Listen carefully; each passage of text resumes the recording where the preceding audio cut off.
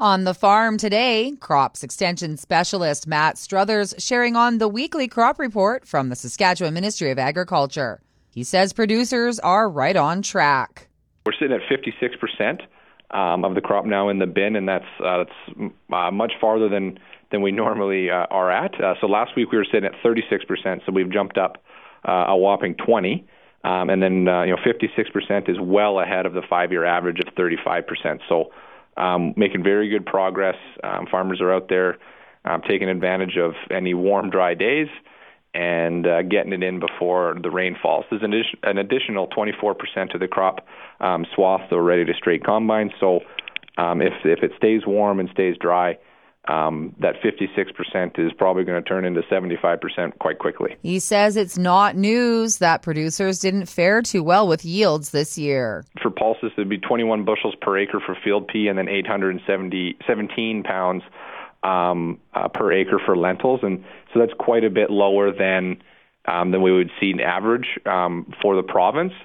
And so that's very unfortunate to see. And yeah, so I would love to say that we were doing well, but no, certainly all crops, especially pulses or even pulses, have taken a hit just during the drought conditions of the year and that heat wave that came in July. He shares on which crops may be more resistant to drought.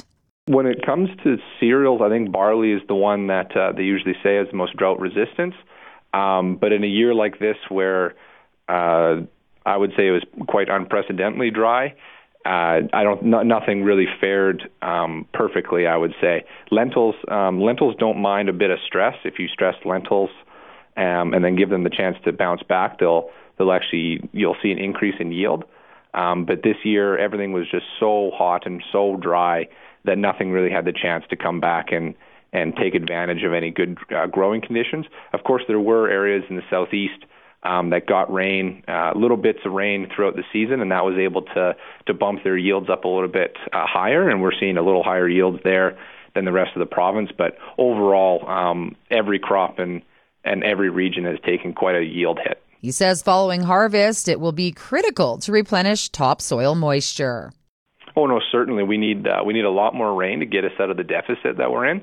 But we just need it to happen once the crop's off the field. So, a large majority of producers in the Southwest have finished their harvest. So now they're probably just hoping for rain that'll last a week for them. It was very dry down there, and same with everyone else in the province. I'm sure once they're all done in their fields, they wouldn't mind if it rained for a solid week and that topsoil moisture was replenished. Because if we don't get rain in the fall and we have another thin snow cover. And last winter there wasn't a whole lot of snow, especially down here in the south. So if we have similar conditions like that and we go into the spring dry again, it's going to be an interesting season next year. So we need the rain now to ensure that we have moisture for next spring. Just everyone's out there combining, swathing, and then there's been a large, because of the livestock feed shortage, just with pasture lands being very poor all year. The hay yield is very low. Livestock producers are out there trying to get their hands on anything that they can use for feed. And thankfully, there's been a very good cooperation between livestock producers and grain farmers. And the livestock producers have been able to get out there and start baling up straw that's on, coming off the field after a grain farmer's gone through it. So it's very good to see. And yeah, they're doing the best they can. And hopefully there isn't going to be a large reduction in a number of animals across the province that are unable to be fed.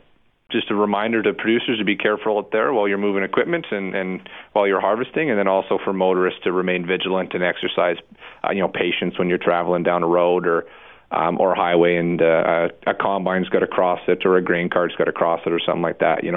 Just be careful out there and let's all get home safe.